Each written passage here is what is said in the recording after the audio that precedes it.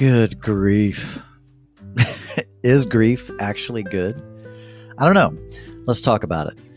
Today, we're going to spend some time in this episode talking about grief, the stages of grief, what it looks like to go through grief. How do you go through grief?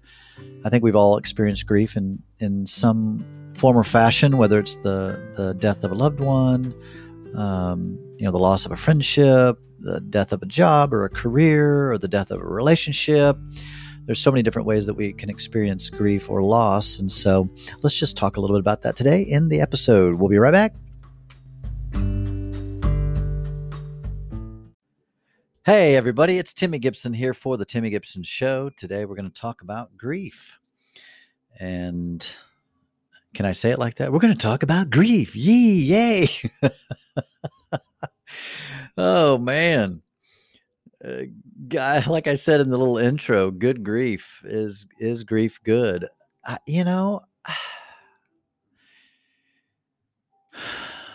think my perspective, right? My opinion, anything can be turned for the good. I really believe that. I don't think that just comes from my religious upbringing.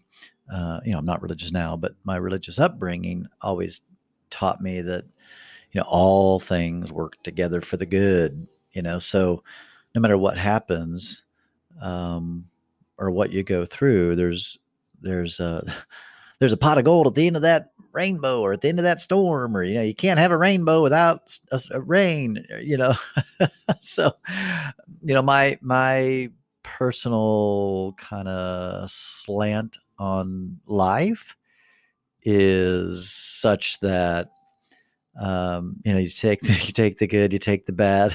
That's the facts of life. I mean, grief is it's a part of life. I mean, grief is something that we've all faced.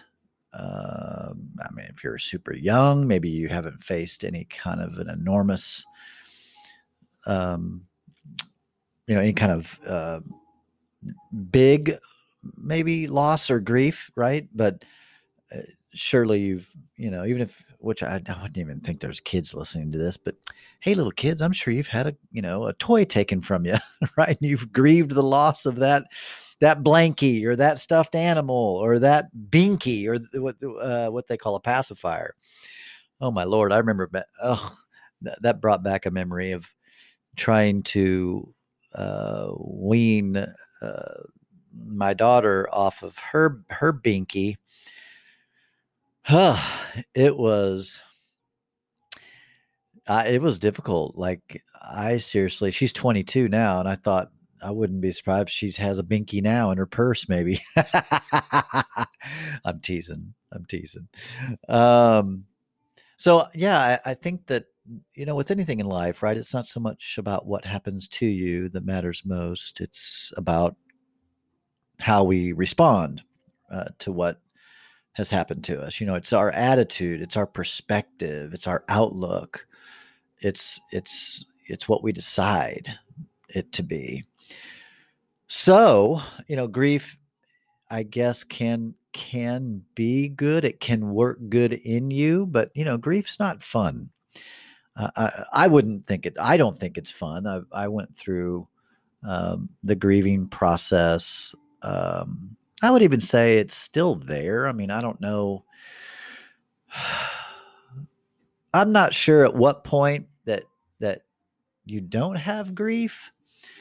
I've had some friends tell me, it took them a couple of years. I've had some say it took me 4 years. I've some said, it still did. I mean, I think the death of anything or anyone, it can linger for a while. I think what makes the difference is what you do in the meantime. I think there are healthy ways to grieve, and then, of course, unhealthy ways to grieve.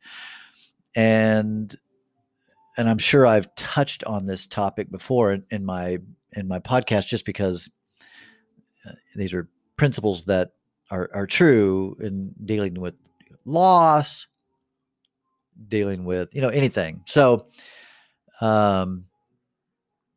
I think grief can work something in us that really nothing else can. So I think grief is brought on by a loss of any kind. For example, like what I went through, so kind of rewind. I really never grieved the loss of my biological father who died when I was like 21, 22, I think ish, 20, I was around that age. And he died a really, he's very young. He was 37 or 38. He may have just turned 38. And so, yeah, I would have been in my early 20s. I wasn't very close to him. So, uh, the grief I think was deep. It wasn't surface level because I really didn't have a relationship with him. Um, but still, I mean, it was the person that's responsible for me being, on this planet in the sense of without his contribution, without his sperm, I wouldn't be here. So, when he died, that was kind of my first big loss. And then my grandma, which I called Nani, she passed away. And of course, she also died young. I think she was in her 60s. Uh, Cancer is never a pleasant thing. Hence the reason why I eat so healthy and exercise and all that, because I ain't ever getting cancer. Um, and then, the early death of my sister. She was in her 40s, I believe. Is that right? Yeah. Yeah, I think that's right. Um, so she died young. And then not too long after she passed away, my grandpa passed away. And usually when someone passes and they're in their late 80s and early 90s, it's still grief, right? Any kind of loss is a grief, right? I mean, it's all grief, or it's all a loss, which then can lead to grief. Um, but I think it's a little bit easier to handle grief that is uh, more normal. Is that? Yeah, I think that's be the correct way to say it. I mean, when it follows the normal patterns of life, right? Your grandparents pass, and then your parents pass, right? And anytime anything's out of order, it the grief I think seems to be intensified. The grief I kind of went through with my grandpa, excuse me, was more of a normal process than what the grief I experienced with the death of my sister, which part of what I'm going to talk about today is I didn't allow myself to grieve, which was part of the problem of what I went through in the last couple of years. I mean, it's no excuse. I'm not using that as an excuse. Like, that's why I went crazy. No, that's not, I mean, no, but it's just like my, counselor says, Timmy, it's your part of your story. I mean, that's part of your story, right? I mean, if someone's asking for your story, then you got to include that part because that helps explain some things. Doesn't justify them, but it helps to give a context, right?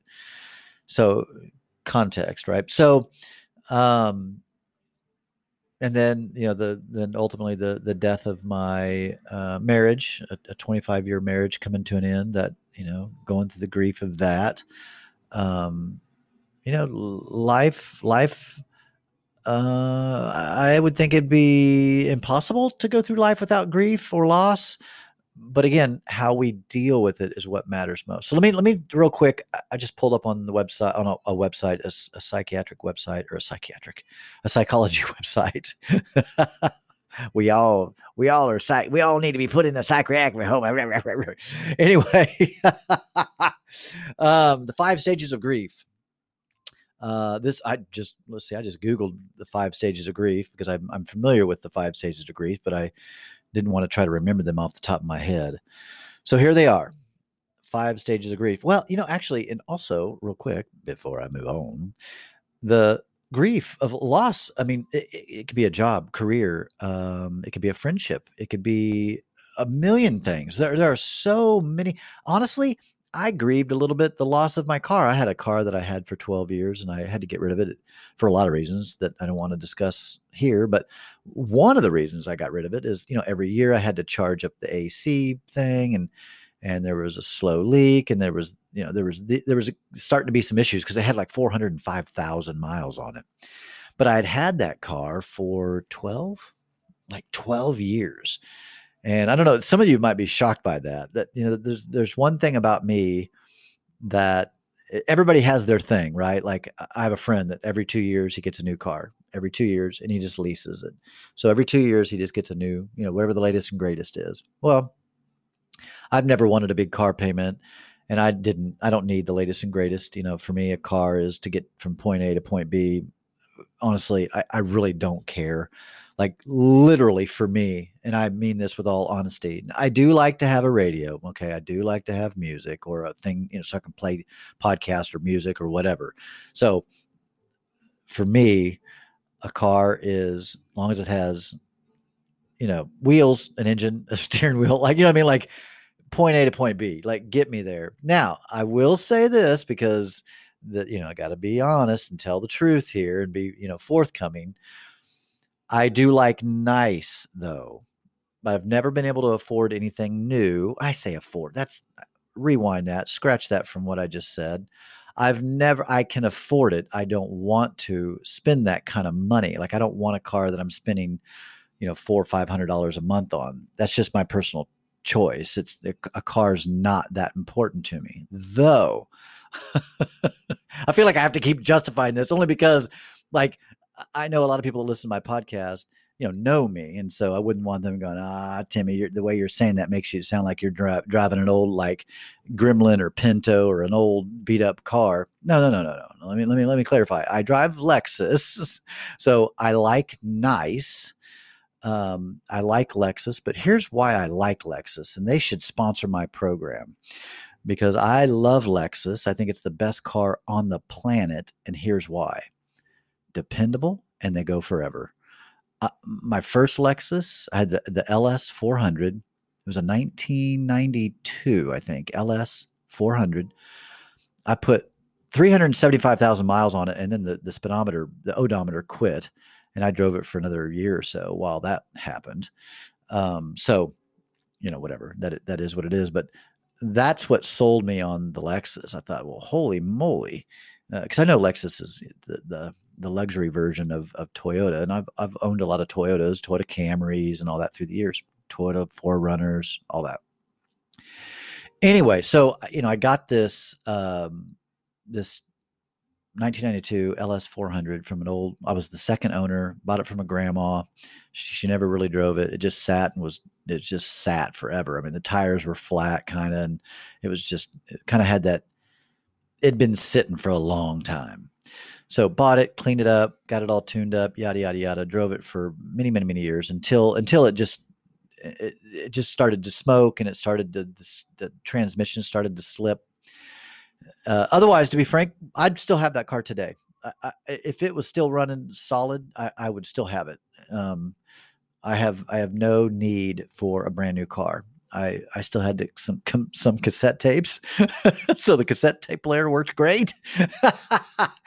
Anyway, from that, I went to a GS 400, a 1998 GS 400, which is kind of a coveted car now for people that like to soup cars up.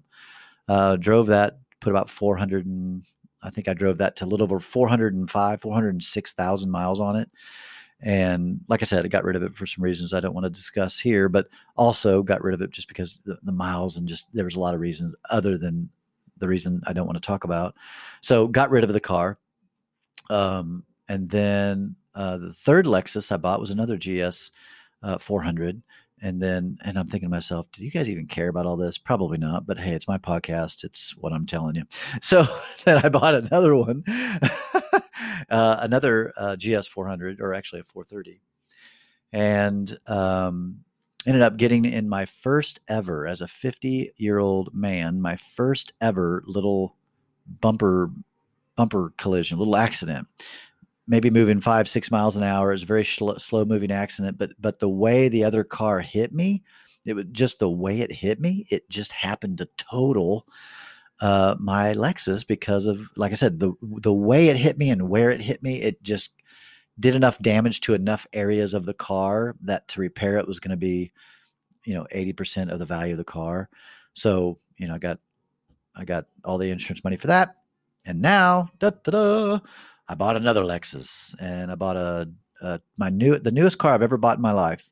I bought a 2015, so a 5-year-old car. It's the newest ever in my life. I've never had a car that was 5 years old. I've always bought cars that were 6, 7, 8, 9, and older. But anyway, I bought a 2015 CT 200H. So yeah, it's a hybrid Lexus, a little hatchback. It's cute, super cute, little white car. It's just adorable. It's a cute little car. It's like a little.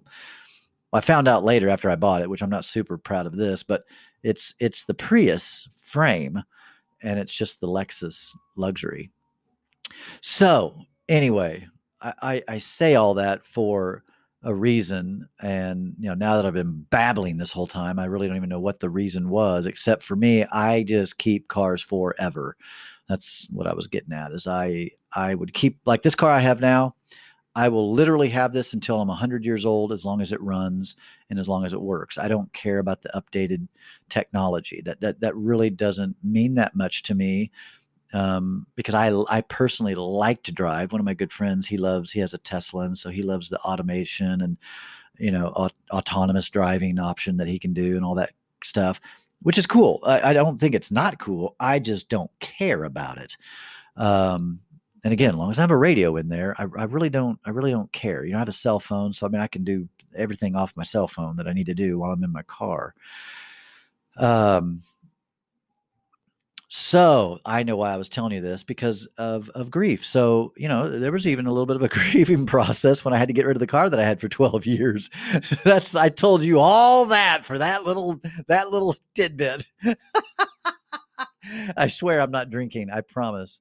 I'm not high right now. I'm not drinking. I'm not doing anything. I have a cup of coffee in my hand, and I'm sitting here looking out over a beautiful creek down here in Kansas City. Anyway, so yes, I love cars. I like luxury. I like nice cars, but I like dependable. I'm not a Mercedes guy. I like Mercedes, but I'm not a Mercedes guy or a BMW or Audi. All those cars they're dope. They're dope. They're cool, man. They're dope as F. But I want a car that's going to go forever. I want a car that's going to be dependable. It's going to get me where I need to go, and it's always going to get me where I need to go without ever giving me problems. And I want it to do that for a long time.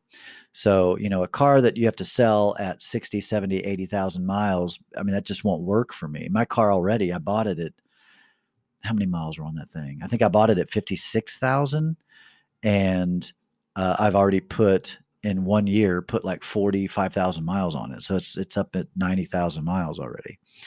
Anyway, okay, I'll stop talking about that. But hopefully you were entertained. Stages of grief. Number 1, denial and isolation. I mean, even with the whole COVID lockdown, quarantine, all the things that are going on in the world today, I know a lot of people have there's been a grieving process, a loss of not just, maybe career, jobs. I know a lot of friends that have lost their venues, lost their restaurants, lost their bars. Their businesses are suffering. I get it. I mean, maybe not everybody's suffering, maybe.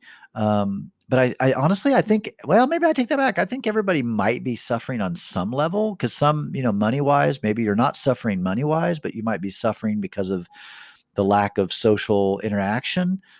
Maybe you're still have social interaction, but you're grieving the loss of finances. So whatever. I think that we're all being impacted in some way, or at least those that we all know someone that's been impacted by all this. And, not even to mention the whole, the health issues too.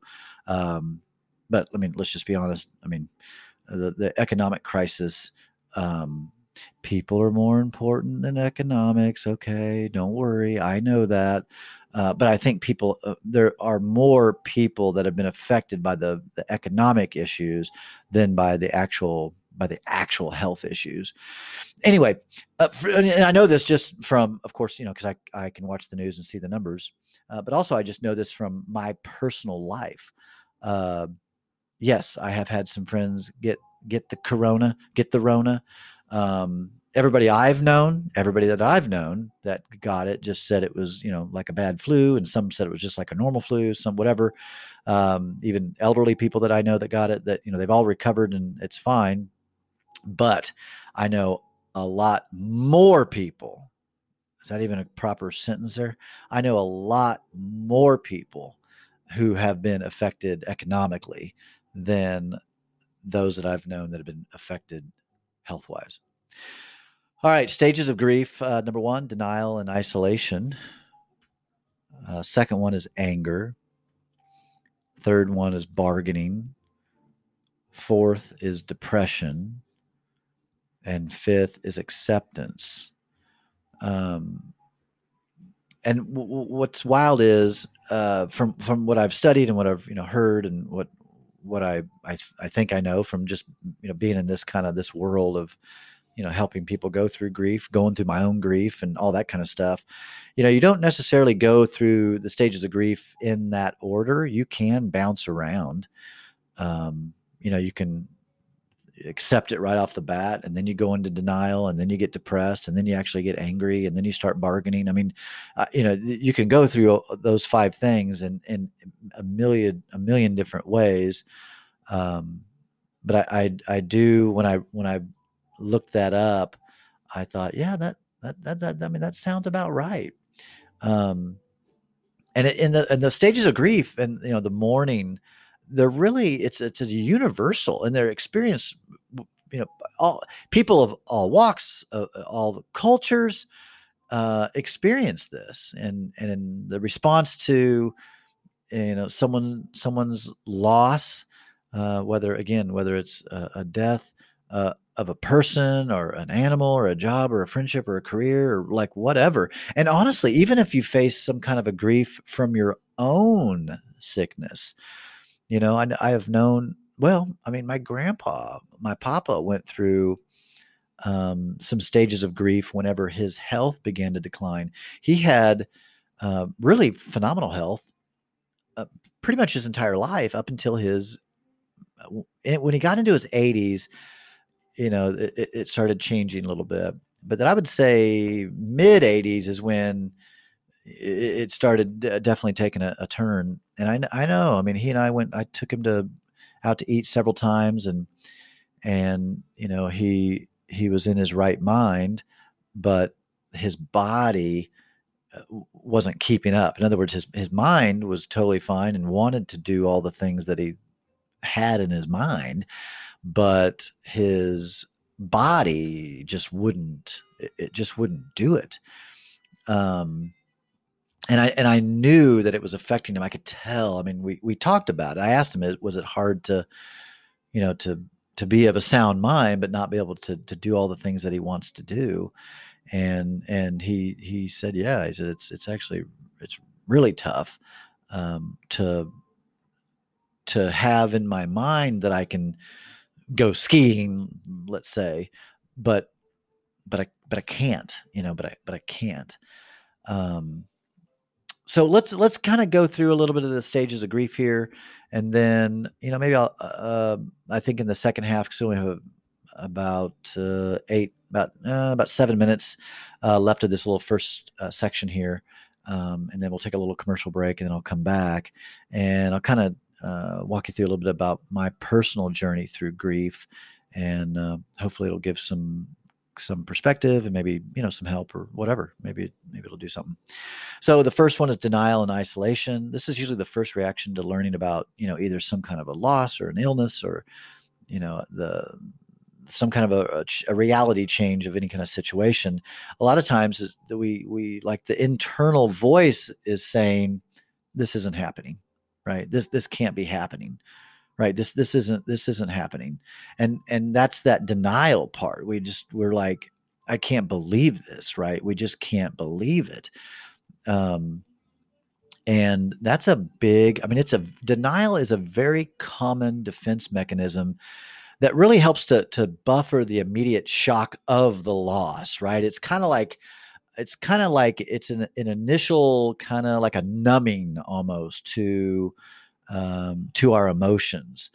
We block out words, and we hide from certain facts. We start to believe that life is meaningless and nothing is of any value any longer. And and usually when we go through grief, this stage is temporary response that kind of just gets us through that initial shock of what we've been told, or what is happening. It's kind of that initial right off the bat, like, no, no, this can't be true. Like that just initial denial. And then the second one is the anger. And kind of as the denial mask, begins to wear off, and really the reality of the pain, kind of then starts to reemerge. And we're really not ready for it. So then there's this all of a sudden this switch into an intense emotion, that's deflected from our vulnerable core, and it's redirected and expressed as anger. Like we're angry. And that anger can be aimed at inanimate objects, strangers, friends, and family. This is when they're super edgy. They snip and snap at you or at people, and they can be resentful. Um, all those different things. And then, of course, we'll feel guilty about that anger, you know, um, and ultimately, um, you just have to let that anger flow. Grieving, it's a personal process that has, no time, no limit. It has no one right way or wrong way. Grief is just, it really is a process. It's something we have to navigate through. And when we navigate through grief in the right way, we then with the word recover, or we just wouldn't, if we navigate correctly in the midst of grief, I think it helps the process to run its course in a healthier way.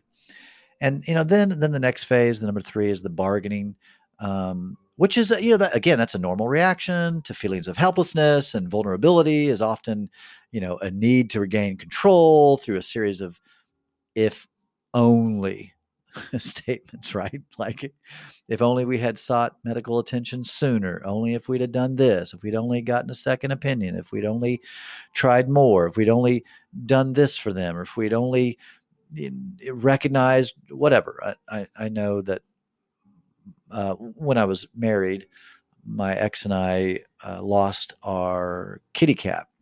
His name was Harley. And when Harley passed away, he died of a kidney infection or kidney issues.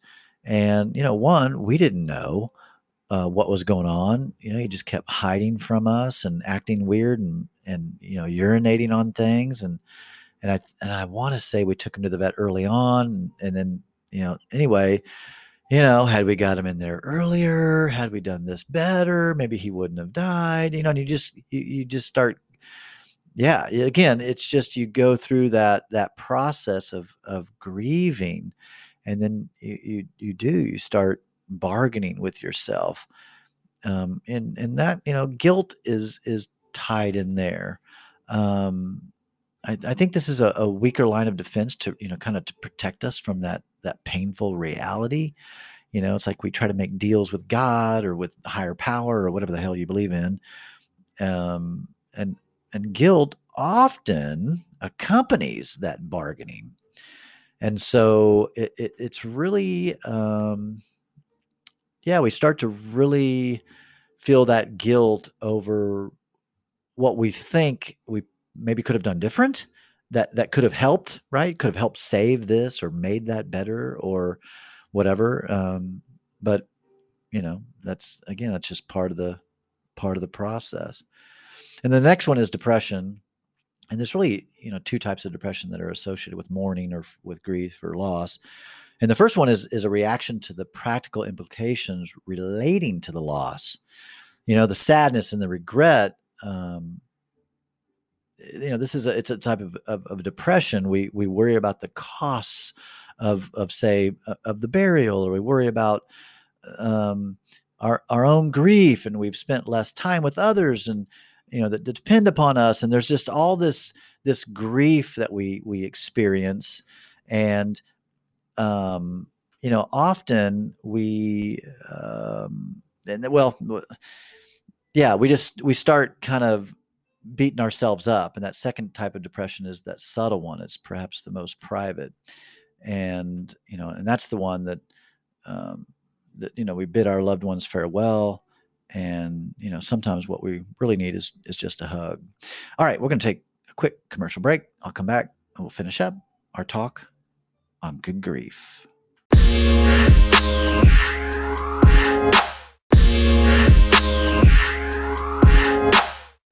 Okay, I'm back. So just so you can kind of know why I do a break at about 30 minutes in, it's because I have to. I use the program called Anchor, which I love. I think it's great. But it only allows you to do 30 minutes at a time. So I do a 30-minute little segment, and then I have to break and then do another 30-minute segment. So like there's this little clock that's counting down. And, as soon as it gets to like 28 minutes, I'm like, shoot, I got to hurry up and get all this in the last couple of minutes. Anyway, so I was talking about depression as the fourth step in the grieving process. The depression part is definitely a really private. A lot of times we keep that. The word depression, I don't. I have such mixed emotions. If I'm going to be just vulnerable here with you, I have a lot of mixed emotions about depression. So please don't be mad at me yet. So let me get all this out before you get too mad at me here. I'm not a fan of depression, number one. And I'm not a fan of people that just use depression as an excuse on why they either have done something stupid or why they've done, negative behavior. I'm a big believer in owning up to your shit. I don't care if you were depressed. I don't care if you were grieving. I don't care what the heck's going on. There's no excuse for negative behavior. And I'm saying that to myself too. Like I can't blame my poor choices on my family, my upbringing, my on a depression or on some kind of illness or on some kind of this or that.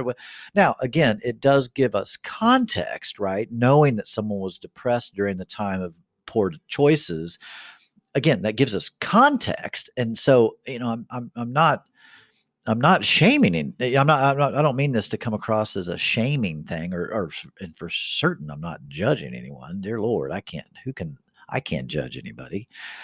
I just don't like when that word depression is just thrown around. I think now, can there be clinical depression where someone's needing medical? Yes. Okay. So it's outside of that. Okay. Put that depression aside. And I would view this almost like this. Again, this is just my opinion. Okay. I'm not a doctor. But when I think about depression, I look at depression much like I look at obesity, for example. Most people who are obese or overweight or whatever, it's a product of their lifestyle. It's a product of their lifestyle. Now, I know people don't like to hear that, but that's fine. Most people don't like to take ownership for their lives, but that's the reality is most people who are obese, it's poor choices.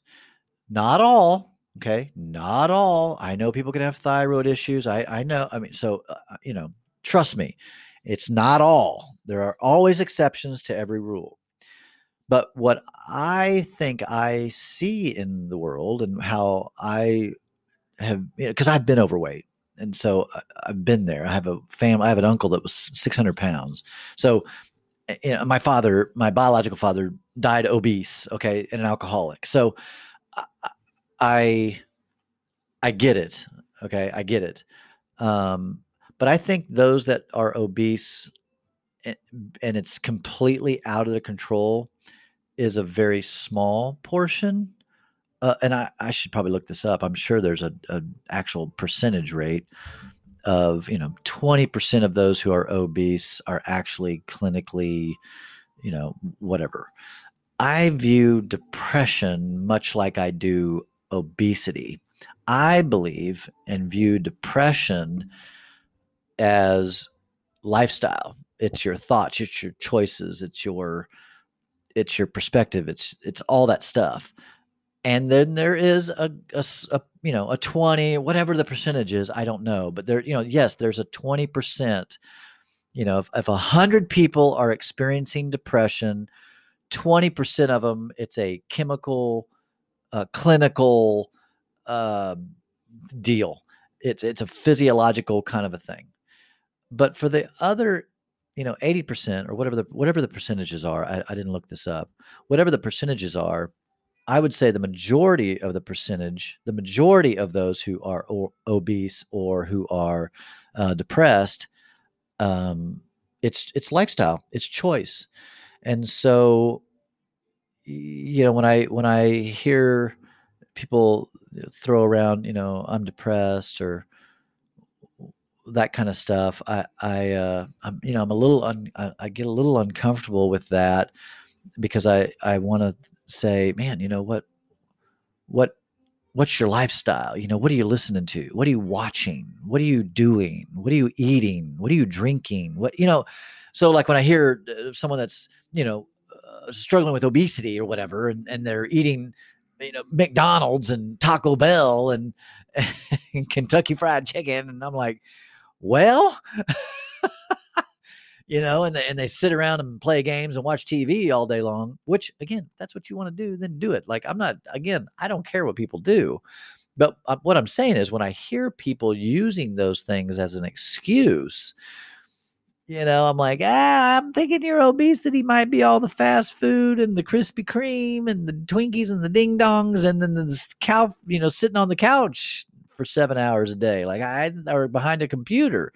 Like I'm thinking that might be more the devil in this story than quote unquote your thyroid or this chemical imbalance. And the reality is, here's the deal. So depression, it is chemical, but food, what we drink, nutrition are all chemicals, what we breathe. Um, so anyway, I say all that to say, I mean, if you're listening to this podcast and you're going through depression or anxiety or anything like that, I mean, I love working with clients that are going through those things because I feel like I have a really good perspective on that and have some, some things and some techniques and some lifestyle choices that I like to help people make to at least give themselves the best shot at relieving that depression. Okay, so kind of hung out on the depression one for a bit just because I think that's the one that I would assume people hang out in the longest when going through grief. There might be the denial and anger and this and that, but then they get to that depression thing, and that depression is what can last years. It's subtle, and people express depression in so many different ways. My ex would probably tell you that I was going through a state of depression during or following the death of my sister. Um, and I'm not big on labels and all that, but that's probably accurate. That's probably what was going on. Now how I expressed depression was different than how some other people express it. There's no right or wrong way to express it, but sometimes depression, is a pulling away. Sometimes it's negative behavior. Sometimes it's whatever. So, how I expressed the depression that I was going through in this grieving process, it for me was negative behavior. Um, and it was more, I kind of bent myself towards shenanigans and secret behavior and that kind of stuff. That's how the depression that I was going through. And again, that's not my excuse. There's no excuse. What I did was my choice. I did it, and that's it. Period. Full stop. I am not by any means making an excuse for my behavior with I was depressed. No.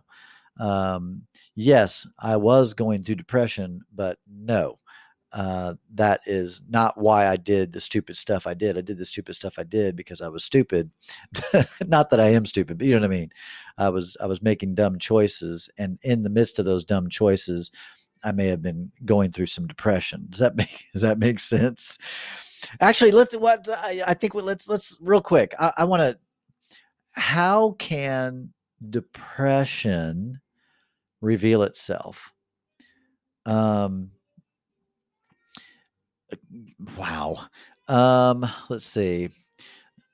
Depression can be, mood swings. Feeling sad, feeling down. Sometimes people, when they go through depression, they just cry. They can cry easily. They're cranky. They can be irritable. Depression can manifest itself in like a diminished interest, or pleasure, which is kind of where mine bent to, is a kind of that insatiable desire for pleasure. Lack of interest in hobbies, or an over interest in hobbies, honestly. Like you just throw yourself into hobbies, which, that might be a good one to do. Like some of these behaviors, in my opinion, might not be all that bad. But whatever we used to enjoy doing, we no longer enjoy it, or we go, the other way, and we're over enjoying it. You know what I mean? Weight loss. I know that, I went through the grieving process last year, and I lost like 50 pounds. And if you know me, I don't have 50 pounds to lose. And I definitely looked emaciated, and definitely, in my opinion, I didn't look healthy, just because I don't like the way I look when I'm super skinny. But I went from like 195 pounds down to like 150, and maybe even lower at some point. You just lose your appetite, right? You just completely lose your appetite. But again, like I said a minute ago, it can go either extreme. You can lose your appetite, or you can gain an appetite. Like some people will gain weight when they're depressed. Other people will lose weight when they're depressed. Some people will get super sexual during their depression. Some people get anti-sexual, like not interested in sex at all. There's like a diminished interest in anything and everything, or an over interest, an excessive interest in things. It could be some people, how they manifest their depression is a lack of sleep. They can't sleep. They just feel that restlessness, and they just can't sit still, can't get quiet, and or fatigue, super tired, and loss of energy. Even talking is a task. Anything like doing laundry, like people, sometimes when people are going through depression, their house is messy and their laundry is piling up, and it just turns into, I mean, it just it goes either way. It's either, I guess you could, the other side of it is excessive, obsessive cleaning, or the other. Then some people experience depression in a way of they feel worthless. They feel just lots of guilt, and they're, ruminating over minor failures or shortcomings. And then sometimes it can lean into diminished ability to think or to concentrate. It's very indecisive, easily distracted, memory loss. That's something that when people go through, it's like they're in a daze, they're lost. Or they can have like reoccurring thoughts of doom and gloom, death and dying, and then this can turn a corner if it gets really bad. Is sometimes people can then begin to have suicidal thoughts or even contemplating suicide, and then ultimately, of course, attempting to commit suicide, or the ultimate, I guess, is to commit suicide. Um, just a little vulnerable moment here. I've never been a suicidal person. Like, there's two things in my life that I've always said I've never understood. Um, and by understanding them doesn't mean that well, let me just tell you what those two things are, and I'll tell you what I think about it. So there's always been two things in my life that I've never understood. One is um, homosexuality. And so before you go, wait, well, I thought you supported, I do support homosexuality. I do support LGBT community. Love is love. I support gay rights. I support all that. And, I do same-sex ceremonies. But what I mean by that is I don't understand it, meaning, I'm heterosexual. So I can't, like, I look at a man and I can't, the thought of being, physically intimate with a man, like, I couldn't drink enough alcohol or smoke enough weed, or like, there's nothing I could do that would, rewire me, right? Because, I'm heterosexual, which helps me understand homosexuality in the way of the same way I'm heterosexual, my homosexual friends are homosexual. Does that make sense? In other words, how they don't understand how I want, a woman, they don't understand that because they want a man. So it's the same. So, but that's something I've never understood because I'm not wired that way. Well, the second thing that I've never understood until last year is suicide.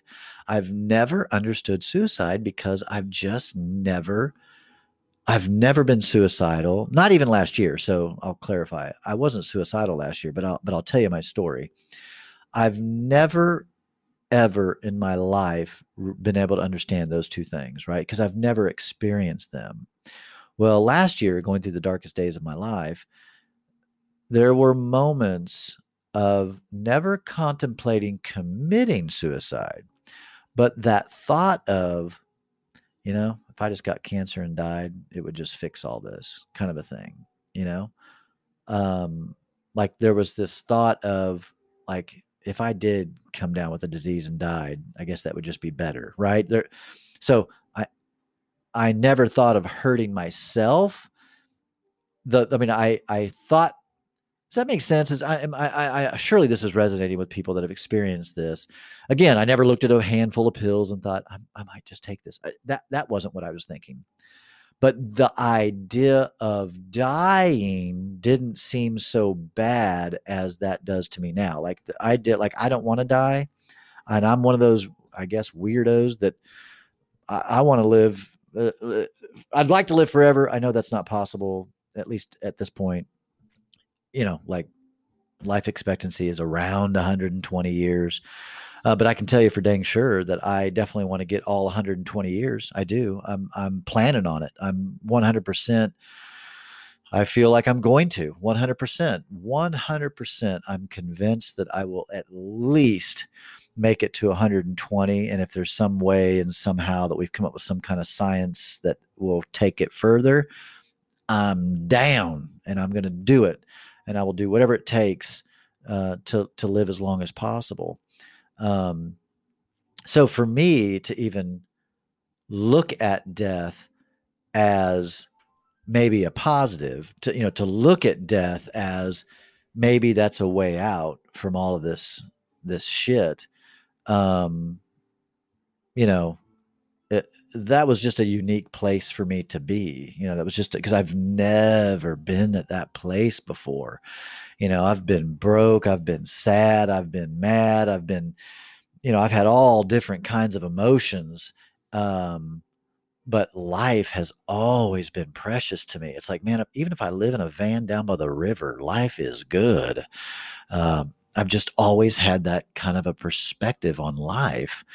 But like I said, last year, death, I became acquainted with death, the thought of death, in a different way. It didn't seem so bad anymore.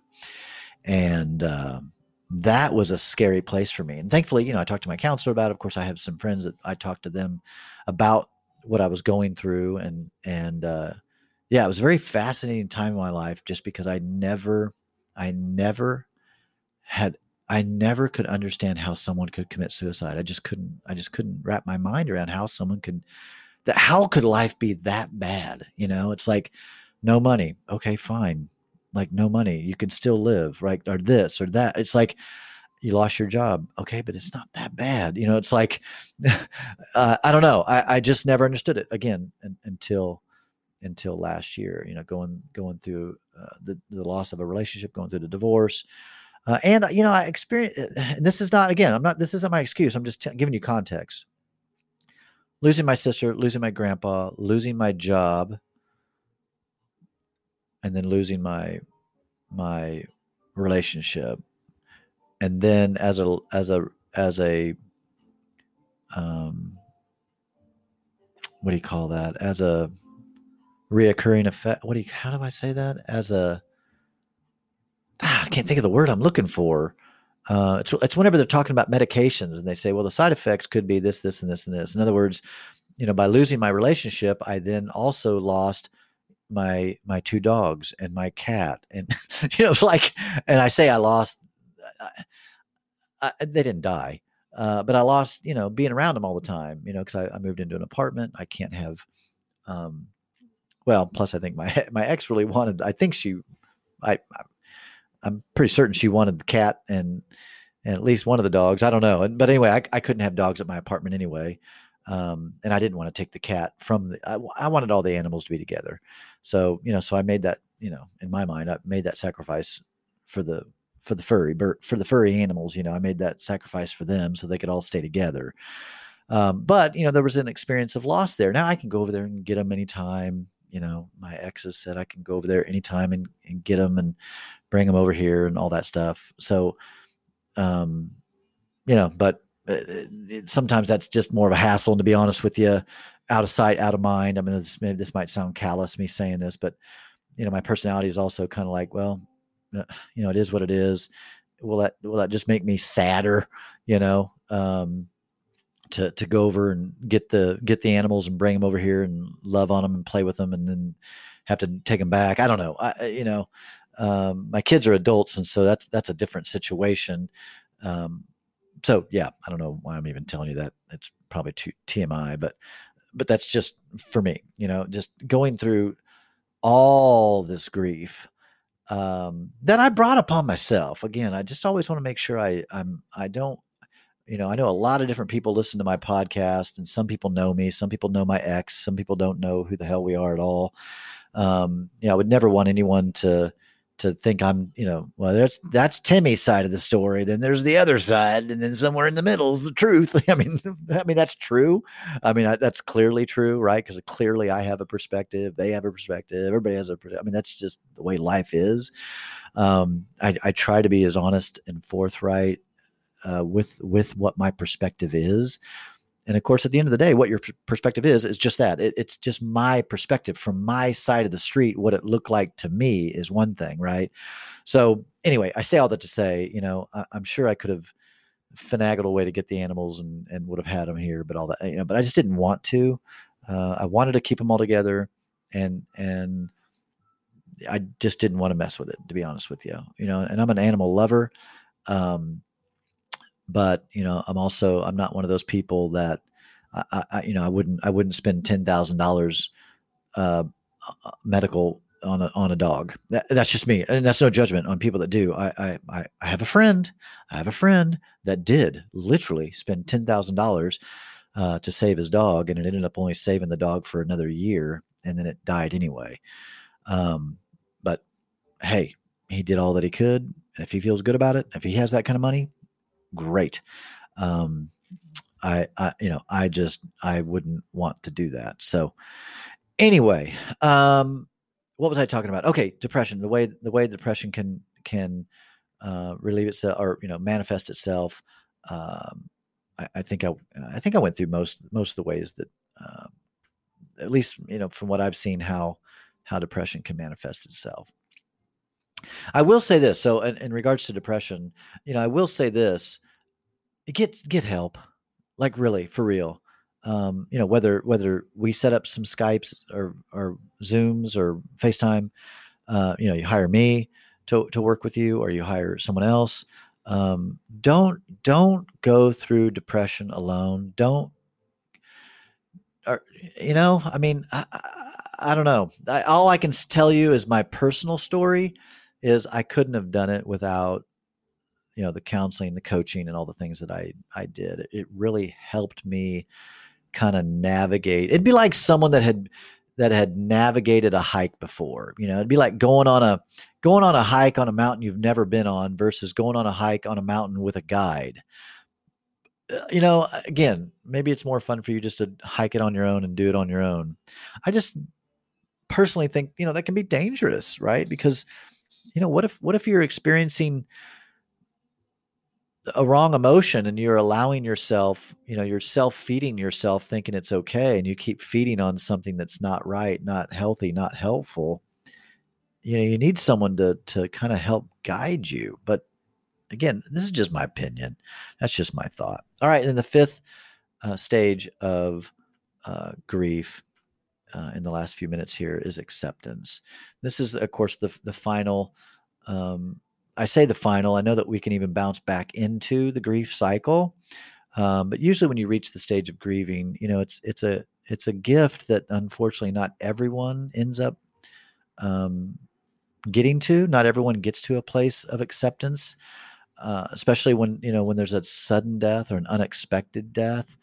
Um, sometimes it's hard to get beyond the anger or the denial. Um, for some people, some people it's really tough to get past the anger and the denial when something was unexpected. And again, if you find comfort from religious things, that's great too. I've always been a seeker of truth. So I've never really resonated with when someone passes that I need to know why. Meaning why, meaning the deeper reason, right? No matter how someone dies, like how'd they die? Well, they died from a drug overdose, or they died from a heart attack, or they died from cancer, or they died from a car accident. That's how they died. But what I mean, is what was God's plan? Sometimes people on the religious end get into the whole, God has a plan, and whatever. Again, if that brings you some kind of comfort, great. For me, that doesn't bring me any comfort uh, at all, actually, because I don't believe that God is in heaven killing people, or taking people, whatever you want to say it. I don't view God like that. So, when someone dies, if someone dies of cancer, then like, well, I wonder why they died. They died because of cancer. Like, that's it. That's life. Cancer's a part of life, and you die from it sometimes, and that's it. God didn't need another angel. God didn't need another voice in the choir. God wasn't taking that person early to save them from something, you know. And here's why I think that, and I know that because the Bible does teach that God is no respecter of persons. Okay, here's the theological perspective on this for me: that since God is no respecter of persons, again, just using the Bible here, that would then therefore mean if he's going to take someone early from this earth to save them from some tragedy, then don't you think you ought to probably take everybody that's going to experience some kind of tragedy, take them early? See, that doesn't even make sense, right? That completely breaks down logically. That doesn't make any sense, that because God is no respecter of persons. So God's not going to look down on the earth and go, oh, Sally was going to be going to suffer a terrible death of cancer. So you know what? I'm going to kill her in a car accident. Okay. That is the most asinine theological perspective I've ever heard before in my life. And I do not agree with it. I do not resonate with it. I do not think it's accurate. I think it's 100% wrong. Um, People die because that's what people do is they die. And so getting to a place of acceptance, of just accepting it is what it is. Death is a part of life. It is a part of life. Um, and it's something that just must be accepted. People live, people die, people are born, people are buried. I mean, that is life. Now, it's extremely unfortunate when it happens prematurely and unexpected, or in a tragic way. Of course, it's never. I don't think death is really ever welcomed, even when people are elderly. Now, maybe if they've lived a really full life, and they're way up in their 90s, or even people get into their hundreds, then at that point, I think everybody's just waiting for them to die. At that point, like, man, you're living a long time, right? You beat all the odds. All right, guys, I hope this little episode today on good grief gave you a perspective, gave you some thoughts and ideas on how to handle your own grief. God bless you guys. I'll see you soon. Peace.